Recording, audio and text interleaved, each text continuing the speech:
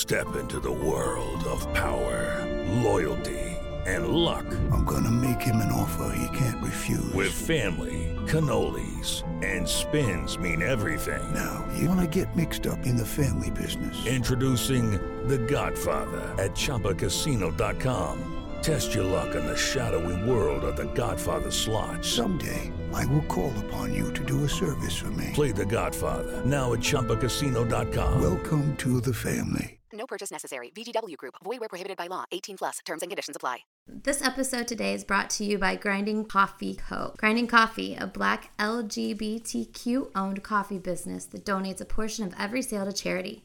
Coffee is imported from around the world, and they pride themselves on great customer service for a small team. Use promo code PITLANEPARLAY for 13% off your order.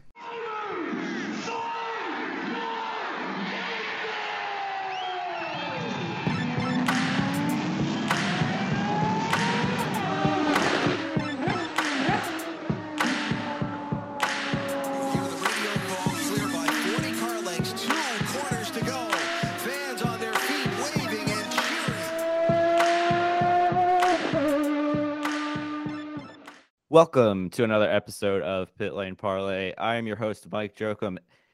Almost everybody is here. Frenchie's here, Hickey's here, McBridge is here. We've got a couple special guests. We're going to do something a little different this week and let our guests do a majority of the talking. So I'll do a quick introduction, and then Shannon is going to dive in with the first question, and we'll take it from there. First up, we have Christina Lamb. Christina is one of the IMSA Diversity Scholarship finalists, does some racing there as well. And then also joining us, Phil Spain. Phil, NASCAR blogger and stud extraordinaire. So I will leave it at that. And he was going to work it in somehow, I knew. Yeah, Phil and I planned this this morning or this afternoon at some point. But Shannon, I'll turn it over to you. However you want to start it, let's rock and roll. I just wanted to have some people on who could kind of talk about a little bit of the diversity in motorsports, what we need to do for inclusivity and that kind of thing. So I thought that Christina and Phil would be great options for those. So that's why we are doing what we're doing today. But Christina, do you want to tell us a little bit about how you got started racing and what you're doing now, and maybe what kind of struggles that looks like, and what maybe some things you've had to deal with that maybe your male counterparts have not had to deal with? Yeah, sure. So I am Christina Lamb. I am the co-owner of the High Speed Motorsports race team. We've got a couple of cars. We run a lot of BMWs out of our shop. We've also got two HBD factory race cars. One's a TC Type R and a TCA Civic Si. So my journey into motorsports is a little bit different from most people. I didn't start karting directly after birth. I got into motorsports pretty late in life. I was like after college, and to be honest, I didn't know anything about cars. My family is very traditional. They're very academic.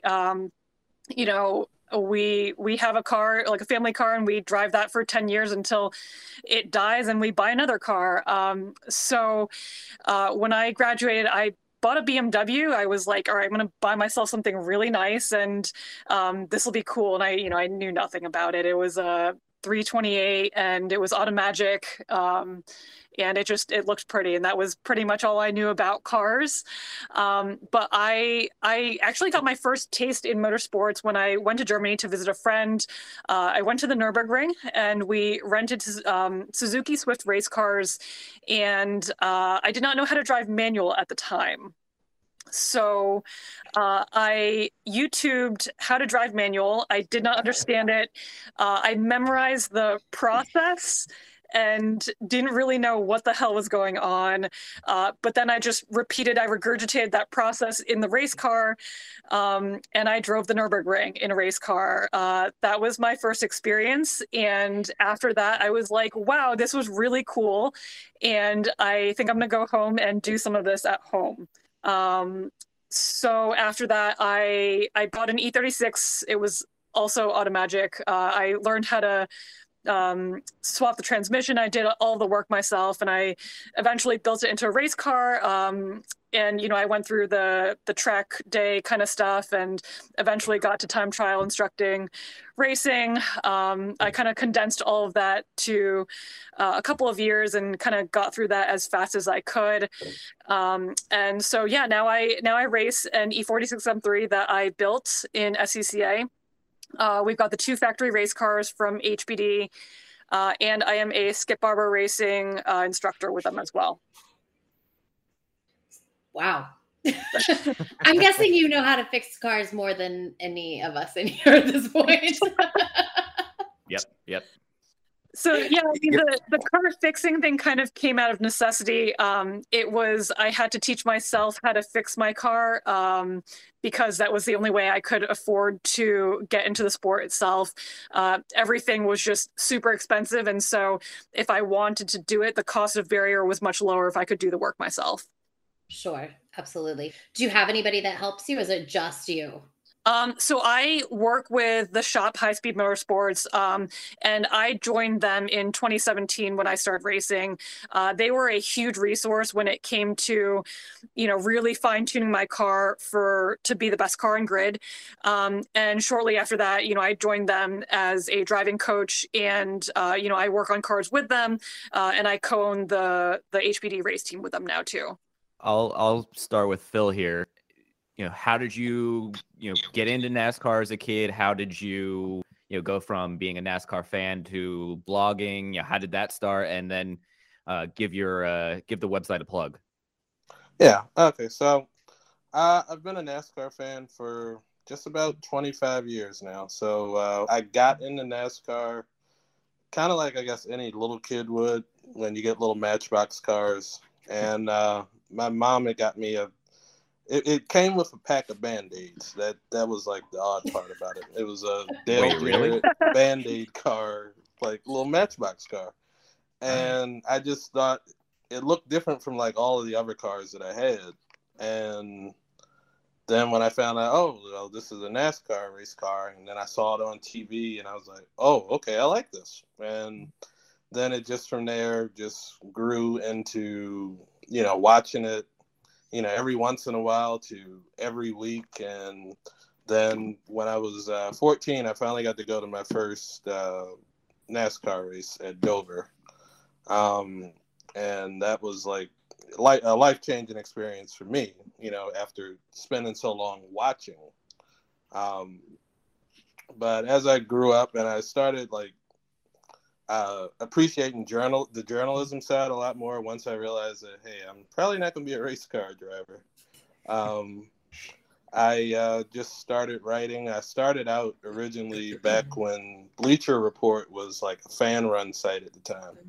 And wow, yeah, and I got to plug Kelly Crandall, who you know, she was one of the editors over there at the time, and I learned a lot from her. So I stopped writing for a little while after Bleacher Report, you know, kind of went their own separate way with what they were doing. And, you know, now I'm back with a group called Pitbox Press. It's basically just a bunch of fans like me. A lot of them are younger than me, and that's what kind of scares me, that they can write so good that I couldn't do it at that age. But no, just everybody, you know, we try to. Right now, we're concentrating more on NASCAR, but it's everybody just basically state, you know, we do have opinion pieces. A lot of it's just Cup Series recaps, or, you know, we're branching out into like different types of articles with hometown heroes. You know, we're trying to find people that are local to us, get them in for an interview, and just build from there. So we got a lot of good stuff coming up. And right now we're all working on the season preview for next season. So, so just stay tuned for that. Yeah, you were supposed to start writing your season preview if I read your Twitter earlier correctly, yeah, right? Yeah, and I hastily wrote one on my lunch break, so I still have one more to go. But you know, don't call him out like that. Good Lord. You're doing better hey, than look, I am. I put it in the public domain, so. Well, yeah, but we could have on just glossed Twitter. over it. I probably have to say something about it. I've got a story due on Friday that I haven't even started. It's awesome. See, everyone procrastinates. Yeah, I can probably jump in with the next question. My question is for Christina. So you had rattled off a lot of great, kind of positions you're in and activities that you do and whatnot. So during the race season, do you have any sort of free time at all? Oh, absolutely not. Once race season starts, I mean, like, we get started so early too. We get started in January. We go down to Sebring for the SECA Super Tour, and I was literally just talking to Hugh Stewart from High Speed right before this podcast, and he was like, we go to Sebring in 6 weeks. But it's funny you asked that question because, yeah, I don't see anybody once the season starts. It's like, if anyone wants to schedule anything, it's like, go get wrecked. Like, see you in October. Like, I have a very small window from it's like the end of runoffs to Christmas and, maybe the first week of January. And, if you can't book something in that, like, see you next year. Yeah, I don't know how you do that. I have mad respect for that. It's definitely tough, because we're on the road basically every weekend, or at least 3 weekends every month, and it's either shop work or we're racing ourselves or we're supporting customers. So yeah, it's definitely a busy season, and finding out how to balance that is a lot of work. Yeah, Mike and I just started traveling with the podcast in July. Oh, July or August. I don't know. It's all the same. I don't know. Well, I was at races before that, but I realized a week before Thanksgiving that that's the first time I've been in my house since July 15th on a weekend. Yeah, like at home enjoying your home. Yeah. You're like, oh, I pay a lot of money for this. Yeah, I was like, oh, I have a brand new couch I've never sat on. Here we go. Hickey and I over here phoning it in. Yeah, you guys like the host working your butts off. I was just saying about me and Frenchie over here just chilling, having beers every Friday night while you guys are out working hard. Oh yeah, I was saying to somebody just the other day, I was like, I like weekends, like Shannon described, like where you're at home, like I get antsy. I don't know what to do because I'm so used to not being home that when I'm home, I'm like, I can't sit still. I walk up and down the stairs. I'm like, should I play video games? Should I watch TV? And I can never sit still for more than an hour. It's really hard. It does make me wonder, like, what do people do on weekends? Like, what do people who are not into motorsports do? Yeah, laundry and just sit and loaf for the rest of the time. No, yeah, I'm with you. Like, I'm like, what are we supposed to do? What are we doing? What am I supposed to do with my hands? I don't know what to do with my hands. No, I just want to say, Mike can't sit still at a racetrack either. No, I cannot. All right, listen, ma'am. Sir. Walk really fast at racetracks. She just agreed with me. Direct your hate towards me. Send all complaints too. Let's go. Send all complaints to Matt Hickey at. Yeah, should we give you your email on air? Yes, go ahead. Okay. Frenchie, I'll let you go next. I have is kind of, I guess, going into this whole diversity topic and starting to really talk about that and think about it. One of the things, I guess, to start with that is, do you guys, in your experience, think that motorsport is an area that leads the way in terms of change and inclusivity? Or is it something that lags behind and kind of plays catch up with the rest of society? It just in your experience. You want to go first, Phil? Yeah, I can. I would say they're not leading, but they're getting there. Now, I will say other types of motorsports like IMSA or even like rallycross and different things like that, they're a little bit more inclusive as far as different ethnicities, different different genders. And whereas when I look at NASCAR, because that's what I deal in mostly, we are lagging behind horribly. So, I mean, there's no two ways around that. We're making changes, but I think it's kind of like we're forced to make changes at this point. Especially with the,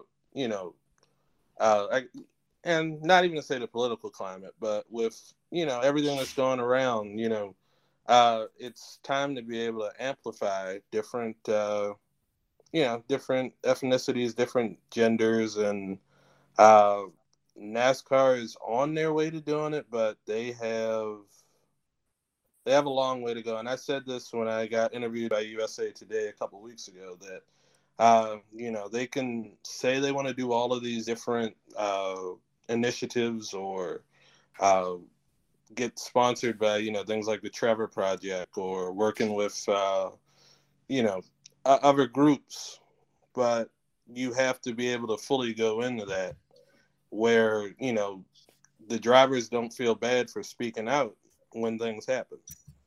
And I'll say, like I say, other motorsports, especially, even if you look at, I guess you could say, even if you look at F1, they're a little bit more inclusive now, and especially, when you look at things like the W Series and everything.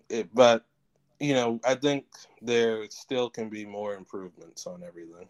Yeah. So on the road course racing side, I don't think that we're lagging behind. I think, like you said, Phil, that NASCAR probably has a long way to go. But they are making strides to do so.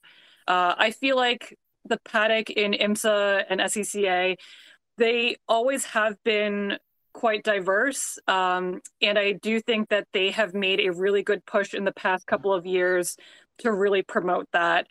It is still, there's still a stereotype of what motorsports is and the type of people who do that. And it's true to a degree.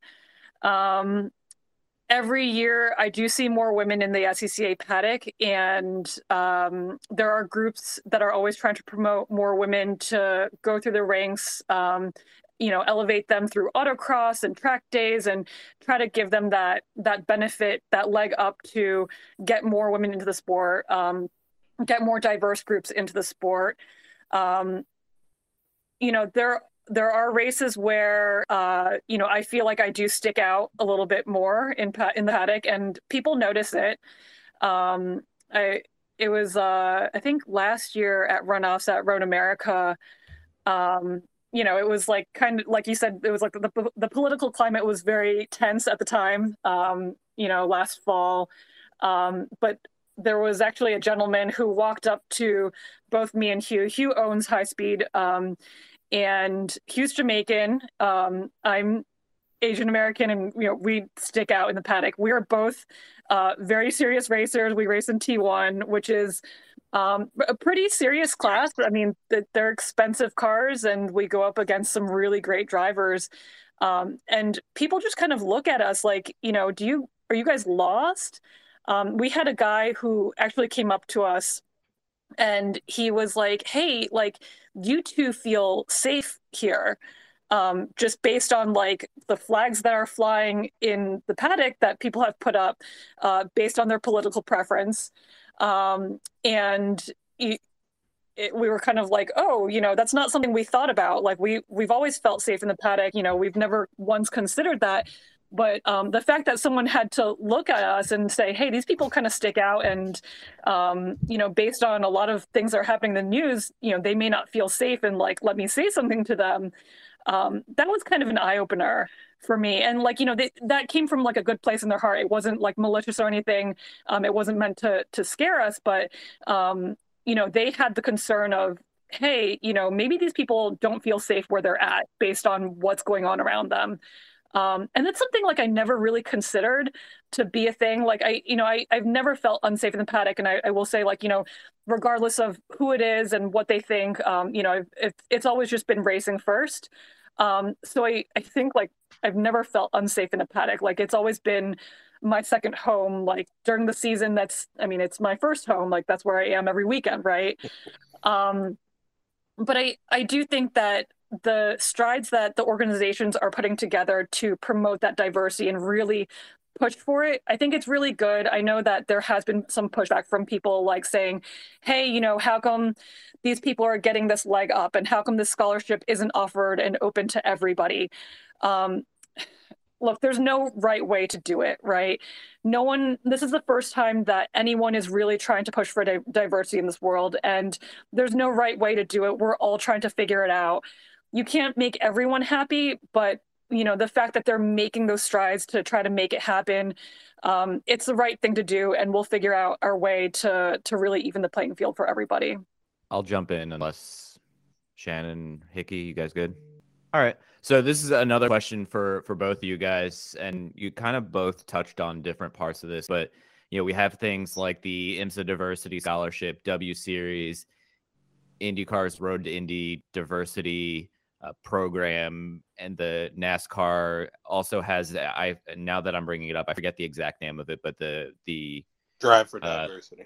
Thank you, Drive for Diversity. So all these things are good. But what's the next, what's next, or what's the most important next step?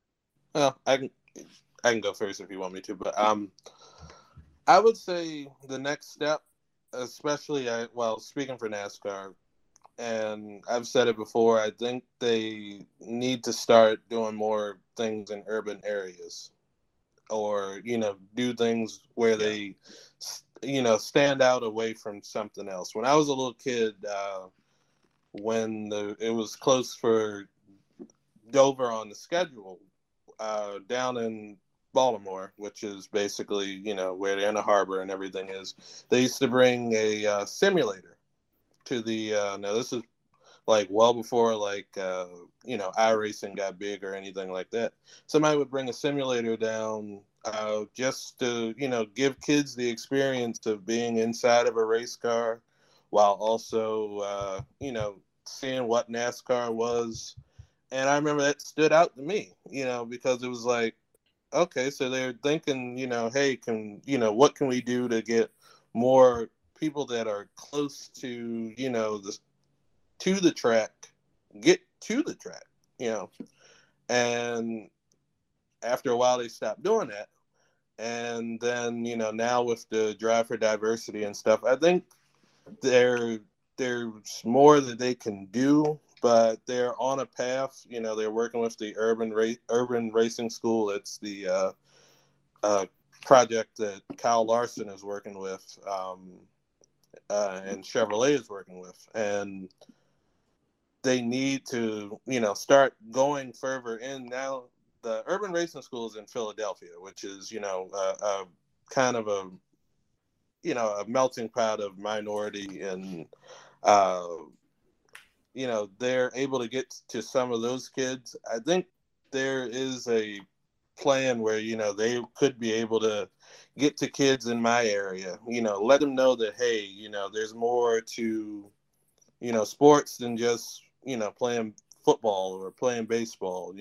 There are other outlets, and even if you want to teach them, how to be an engineer, to get a step, or, find themselves in the, in the ability to be able to try to work for a race team, if they can't drive for one, at least find a way to, build kind of the next generation, because there's going to come a time where, the next, it's going to come a time maybe, 5, 10, maybe 15 years from now. And I mean, even you see it with Kyle Larson, there's going to be a mixed race driver that's going to win a championship. So it's, as the world grows, I think motorsports has to grow with it. But you kind of have to somewhat, I guess, I don't want to say clean the cobwebs out, and, embrace it instead of being tensive and passive towards it. So.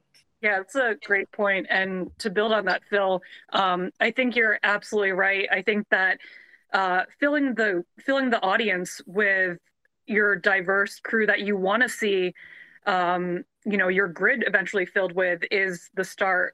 Filling that audience, having those spectators be that diverse crew, that is absolutely the first step in growing that diversity in motorsports. And so, if you guys look at who got you into racing, right? Who was it that got you guys into racing, just out of curiosity? Was it family member? Yeah. One of my grandparents. Parents. Yeah, I guess you could say my parent. Yeah.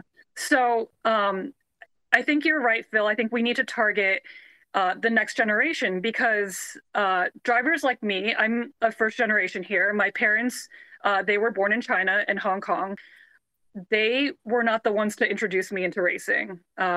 And if you think about how people get introduced into racing, it's always a family member. It's a parent, a grandparent, an uncle saying, hey, you know, come do this. My parents were absolutely not interested in that as, you know, immigrants to America. They were looking at fulfilling the American dream, surviving, making a better life for their next generation. And that does not include the luxury of an expensive sport. And so, you know, they're not going to be the ones bringing their kids to the paddock. To them, that's just, and it seems like an out of reach sport that's meant for people with money. And that's the stereotype that we want to break, right? Right. So, and if you look at, you know, the different diverse groups that we're really trying to promote, those people's parents also did not have the opportunity to be in the paddock, and those people's grandparents were also not in the paddock. So in order to break that cycle, we do have to reach out to those kids and bring that simulator to, you know, to inspire them and to get them into the paddock, get them to look at the engineering behind all of the race cars and to really inspire them, and giving them that chance to get into and just even spectate the races is a great way to expose them. And, you know, the word can spread from there. You know, they'll talk to their friends, be like, hey, you know, I got to go to an F1 race, and, you know, I went to Petit Le Mans or that. And, you know, that's where we can really inspire them, and they can realize at a very young age that it's something that's possible for them too. It's just that, you know, they need to be exposed to it. Do you think that motorsports as a whole is doing a good job of that? Or is there some part of that we're missing that maybe we could do more with? I mean, I know Phil said like bring things into the urban areas and that kind of, but not everybody is living in an urban area. I live in a very small town, right? So I've got a lot of country kids that probably wouldn't recognize racing either. So what is it that maybe we're missing as a whole that we can maybe bring to it for, you know, just for everyone? I mean, I would love to see corporate sponsors really stand behind this cause, and not just because it is like the hot topic of 2021, because they think it's a great marketing ploy. And I think that's really the biggest roadblock in this whole thing, is that so many people are jumping on board because it's the cool thing to do, because they need to sound woke, they need to do whatever it is. Right. It's a very, it's not an authentic attempt at really fixing this issue. And it's hard. I mean, like, I get it. It's a bottom dollar. It's all about the money. Like, what are they going to get out of this?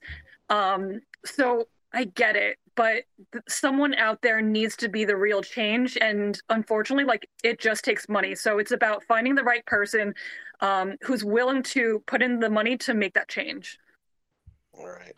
Yeah. And to bounce off of that, and I'm sure Christina, I'm sure Shannon as well, you can tell when you're being pandered to for something. So you know when they're just doing something to say, hey, you know, we accomplished this, you know, it's kind of like, okay, but what are you going to do after this that they don't seem to have the answer for? And it's like, you can do something one year, but then the next year it goes away. And it's kind of like, you know, okay, how do we sustain what we did the prior year? And I think especially in motorsports. Hello, it is Ryan, and we could all use an extra bright spot in our day, couldn't we? Just to make up for things like sitting in traffic, doing the dishes, counting your steps, you know, all the mundane stuff. That is why I'm such a big fan of Chumba Casino. Chumba Casino has all your favorite social casino-style games that you can play for free anytime, anywhere with daily bonuses. That should brighten your day a little. Actually, a lot. So sign up now at ChumbaCasino.com. That's ChumbaCasino.com. No purchase necessary. VGW Group. Void where prohibited by law. See terms and conditions. 18+. Hey there, my name is Michael Laminato, and this is Pit Pass F1, a brand new podcast that'll take you closer to the action of the world's most prestigious motorsport. From Monaco to Miami and Australia to Azerbaijan, Pit Pass F1 is on the ground and has you covered. Esteemed F1 journalists Julianne Cerasoli and Chris Medland will take you inside the sport every round. They'll keep you up to date with the latest news breaking in Formula One and the most influential views shaping the world of Grand Prix racing. Every Friday, we'll be bringing you a track guide and race preview, and Chris and Drew will be in your feed every morning from Saturday through to Monday to keep you up to date on all the day's action on and off the track. So if you want to be in the know on the latest in Formula One, subscribe wherever you get your favourite podcasts and visit us at evergreenpodcasts.com. Pit Pass F1, a brand new show for Evergreen Podcasts.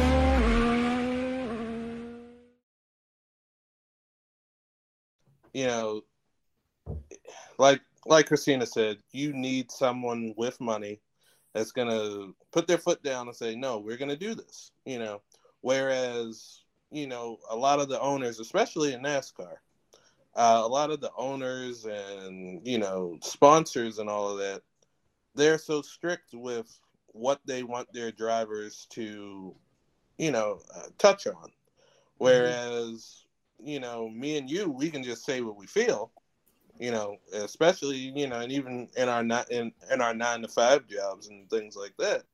But, you know, you get a driver that's making $2 or $3 million and they can't speak out on a cause because, you know, someone says, oh no, it's not good for the brand. It doesn't represent how we feel. And it's just like, okay, well, things are happening outside that are gonna need to be addressed. It's not just something that we can just walk away from and think it's just gonna disappear and nobody's gonna speak up. And especially when you have fans from, you know, different nationalities or different different genders, you know, they see how NASCAR or, you know, some other motorsport approaches those things, and sometimes it's kind of off-putting, you know, because it's like, bring attention to it, but, you know, just don't make me feel like you're just doing that just to make me happy. Do it because it's from the heart. Yeah, sometimes I feel like some drivers feel that they can say all the wrong things and that's okay, but to say anything right, exactly, they feel like they just either can't or won't or don't want to. Exactly. Yeah. And, you know, to tie some IndyCar into here, I kind of wanted to get your guys' thoughts on, you know, Roger Penske and some of the recent moves that he's made, whether it was the Force Indy team in USF 2000 last year that was for African Americans to, you know, get employed and their driver Miles Rowe, and then also the partnership with Paretta Autosport in the Indy 500, which was a female forward team. Just wanted to get your guys' thoughts on, you know, those kind of moves from the owner of IndyCar and the Indianapolis 500 to, you know, try and do something. And to me, it seems like a genuine effort to try and do something to, you know, combat the issues we're facing in society. Yeah, for sure. I mean, Roger Penske's the real deal, right? Mhm. And I think that the moves that he's made with those two teams, it's the right thing to do. And I think that he has the right heart to do this correctly, and the goal of, you know, making motorsports a better place. And so I can't wait to see where all that goes and how it grows. Yeah, and like Christina said, you know, with Roger, you know, it's genuine. You know, he's one of the most stand-up guys, you know, throughout the history of racing. And, you know, my guess is, you know, that's just the beginning, you know, with, you know, Paretta and the, you know, Force Indy teams. So, I mean, I would like to see him bring that towards NASCAR as well. I'm sure there are probably things that he's doing behind the scenes.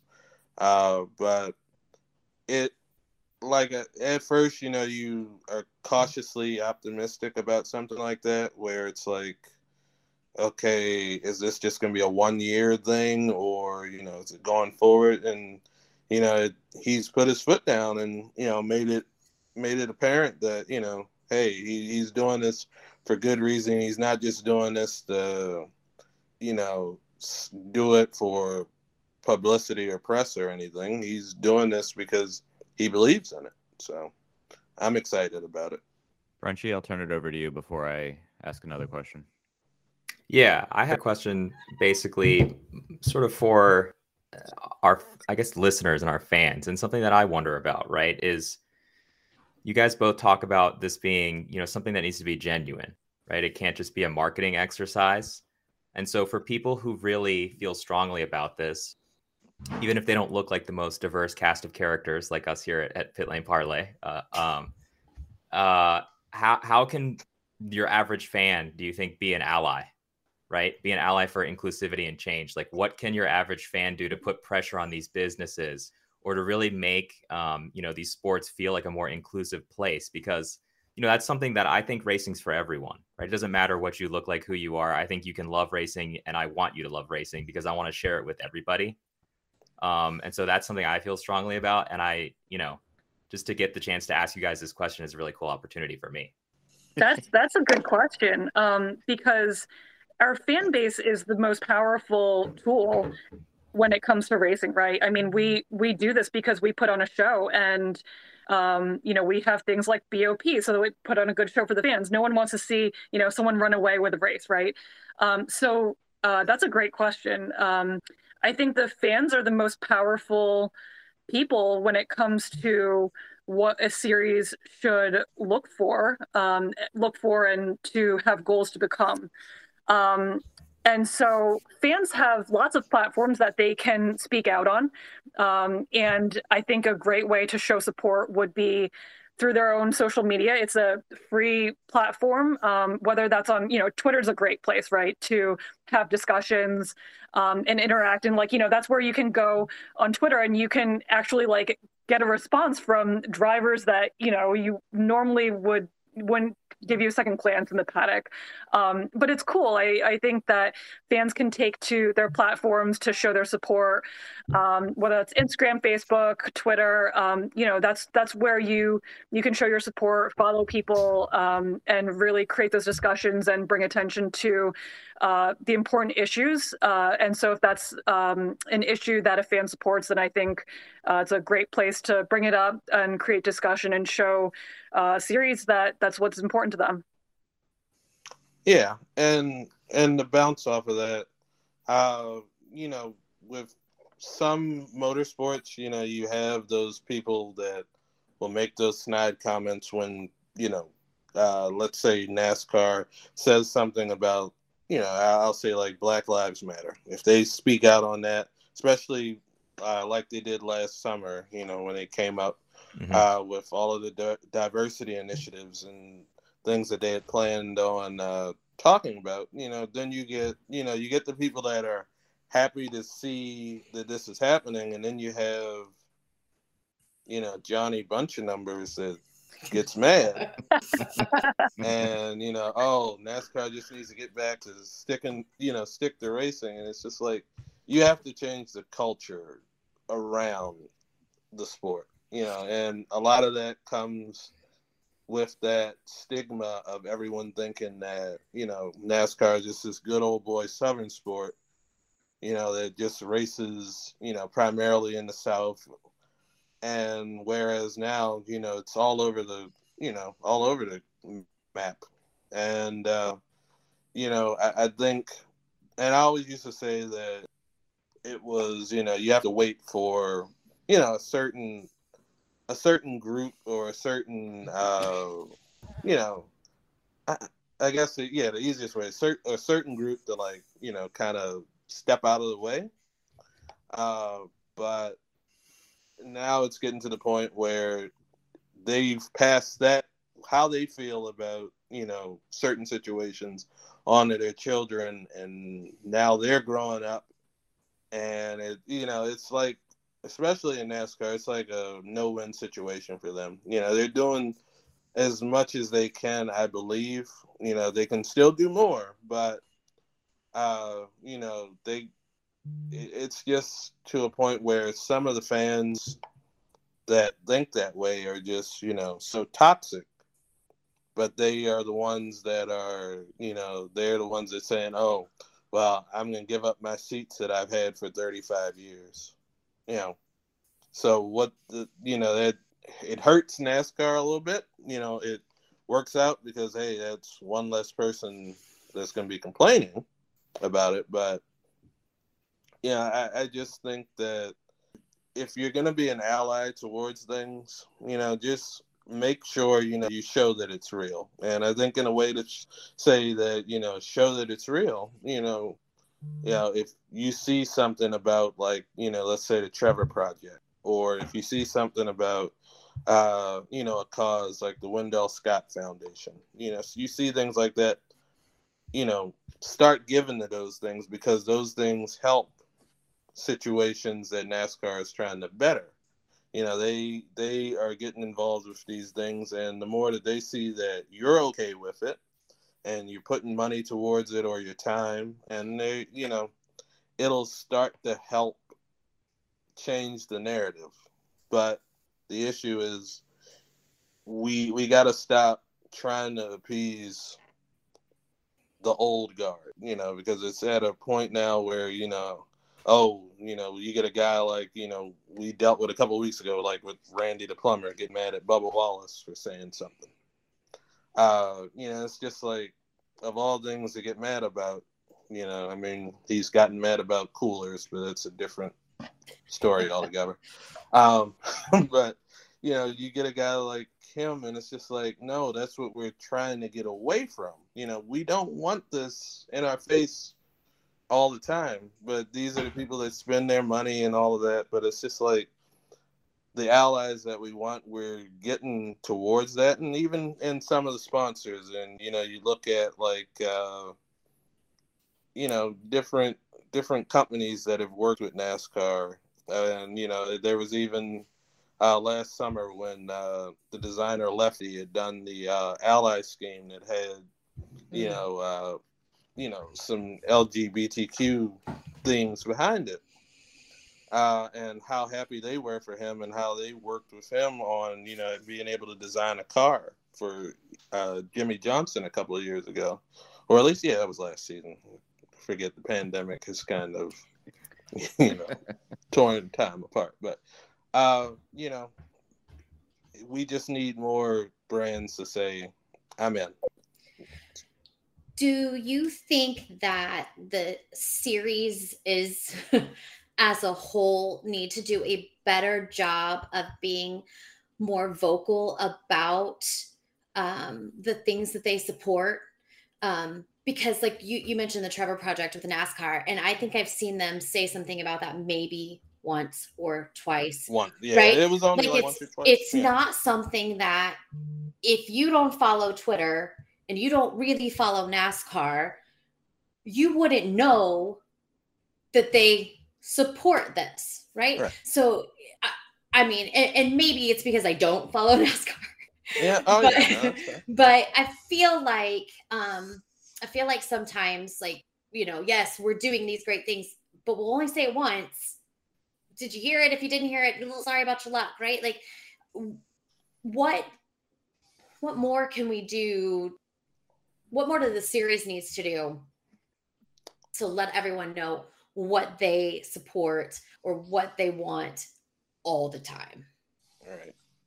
Well, on that one, I'll kind of go with what I said in USA Today a couple of weeks ago. NASCAR can do more outreach at races. Don't tell me on Twitter that, hey, I'm working with the Trevor Project. Have them set up a booth at the track. Are they going to get, remarks, snide remarks? That, yeah, they're going to. But the thing is, most of these, organizations have dealt with hate thrown their way before. And you're going to get that when, if you go to somewhere like a Talladega, or, even when you go to Atlanta or Daytona, even though those places are different, you're still getting people that come from abroad that think in that mind state where they don't want to learn about something new. So, NASCAR has to do it where they can, set up a booth at the track, have them learn something, have a race, where you have, members of the LGBTQ community or, even minorities, having a broadcast centered around them, where, you have an announcer that's maybe, African-American, just give it a fresh perspective and show that you're committed to doing it, not where it's just, oh, we're just doing this because it's Pride Month. Oh, we're just doing this because it's Black History Month. No, hey, that's out of the window now. It's time for action more than it is placating. Yeah, it's definitely time for action. And it would have to be a series' #1 priority to push this issue. And like you said, Shannon, like it can't just be like, hey, we said it once and, we're kind of afraid to really push it because we're going to upset, like you said, Phil, like the old guard. You can't be upset at pissing someone off. Like no one's going to be happy no matter what you do. You can't please everyone. So if this is truly the change you want to see, it has to be your #1 priority. For NASCAR, like, I want to see whatever you need to have airtime. And if that means taking out, a truck commercial every 30 seconds or taking out an ED commercial every 30 seconds and promoting your your #1 goal, that's what it has to be. Like, I want to see it as much as I see those commercials. But unfortunately, like I said, it's going to take money because you're no longer going to get that funding from those commercials. But it is going to be on someone, whether that's a series or a sponsor, to make it that #1 priority. Awesome. Are we sure we have to go after the ED commercials though?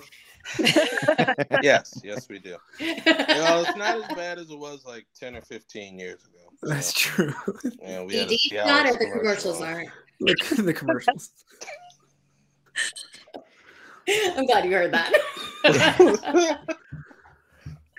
Well, first off, this isn't the only time we're going to do an episode like this. We have a few other guests lined up, and Phil and Christina are definitely welcome back because it's been a lot of fun. But I'm going to wrap it up with one question. I think we're out of questions, and this is for another one for both you guys. But so we've talked about this, but where can people go to continue to educate themselves? I know Phil mentioned the Trevor Project and a few other things, but and anything we list here, I'll make sure to listen and jot down in the show notes so people don't have to pause the episode and listen to it. But for both of you guys, other resources that are worth checking out, even if it's specific Twitter account or Instagram or anything like that.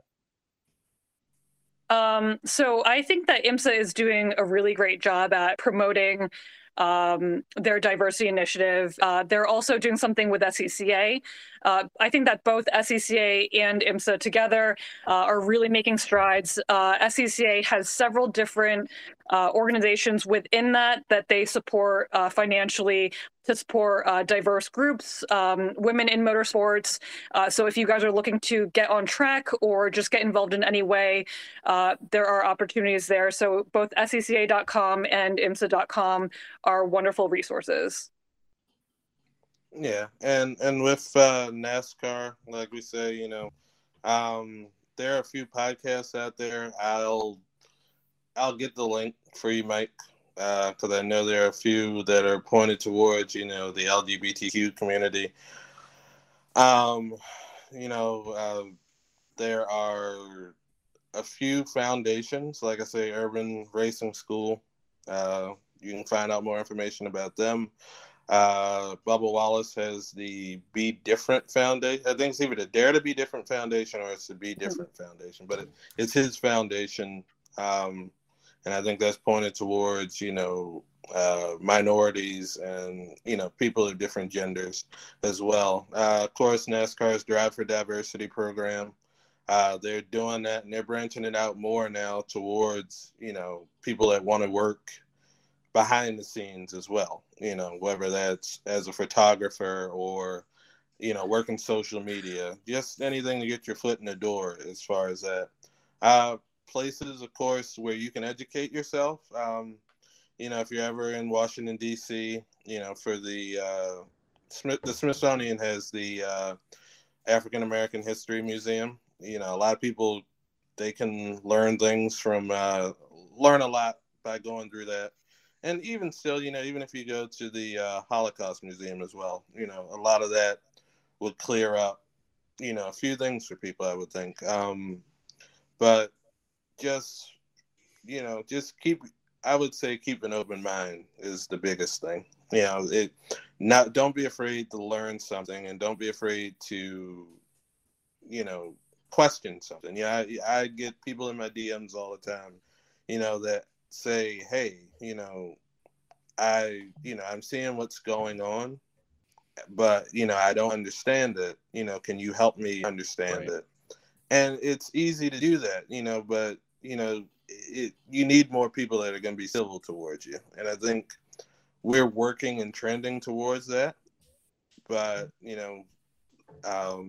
it's going to take some work. A lot of places are working on it. And, but like I said, just keep an open mind. That's the biggest research that you can do. I love it. Well, Christina, Phil, I know we all appreciate all of the time tonight and all of the answers and insight. So, guys, one more time, plug your Twitters, website, whatever you want to plug, and then we'll wrap it up. Yeah, thanks so much, guys, for having us on the show. It was a ton of fun, and I can't wait to join you guys again. If any of you guys want to follow me, my Twitter handle is Christina Y. Lamb. I think that's also the same across Instagram, Facebook, and YouTube. Yep, and I'm on Twitter at Phil in Espanol. Your best bet is to just go into the show notes and find it that way. But I'm also on Instagram as the same thing, and I think I'm on Facebook as the same thing too. But yeah, and of course the Twitter for Pitbox Press is at Pitbox Press, and we try to tweet out our links whenever we have news come out. So yeah. Awesome. Well, guys, thank you very much. Hope everybody enjoyed listening. And like I mentioned, we'll be doing more of these. Thanks, Shannon, for coming up with the idea. It was a lot of fun. And everybody have a lovely weekend of racing. Bye. Without the ones like you, who work tirelessly to keep things running, everything would suddenly stop. Hospitals, factories, schools, and power plants, they all depend on you. No matter the weather, emergency, or time of day, you're the ones who get it done. At Grainger, we're here for you with professional-grade industrial supplies. Count on real-time product availability and fast delivery. Call, click Grainger.com, or just stop by. Grainger, for the ones who get it done.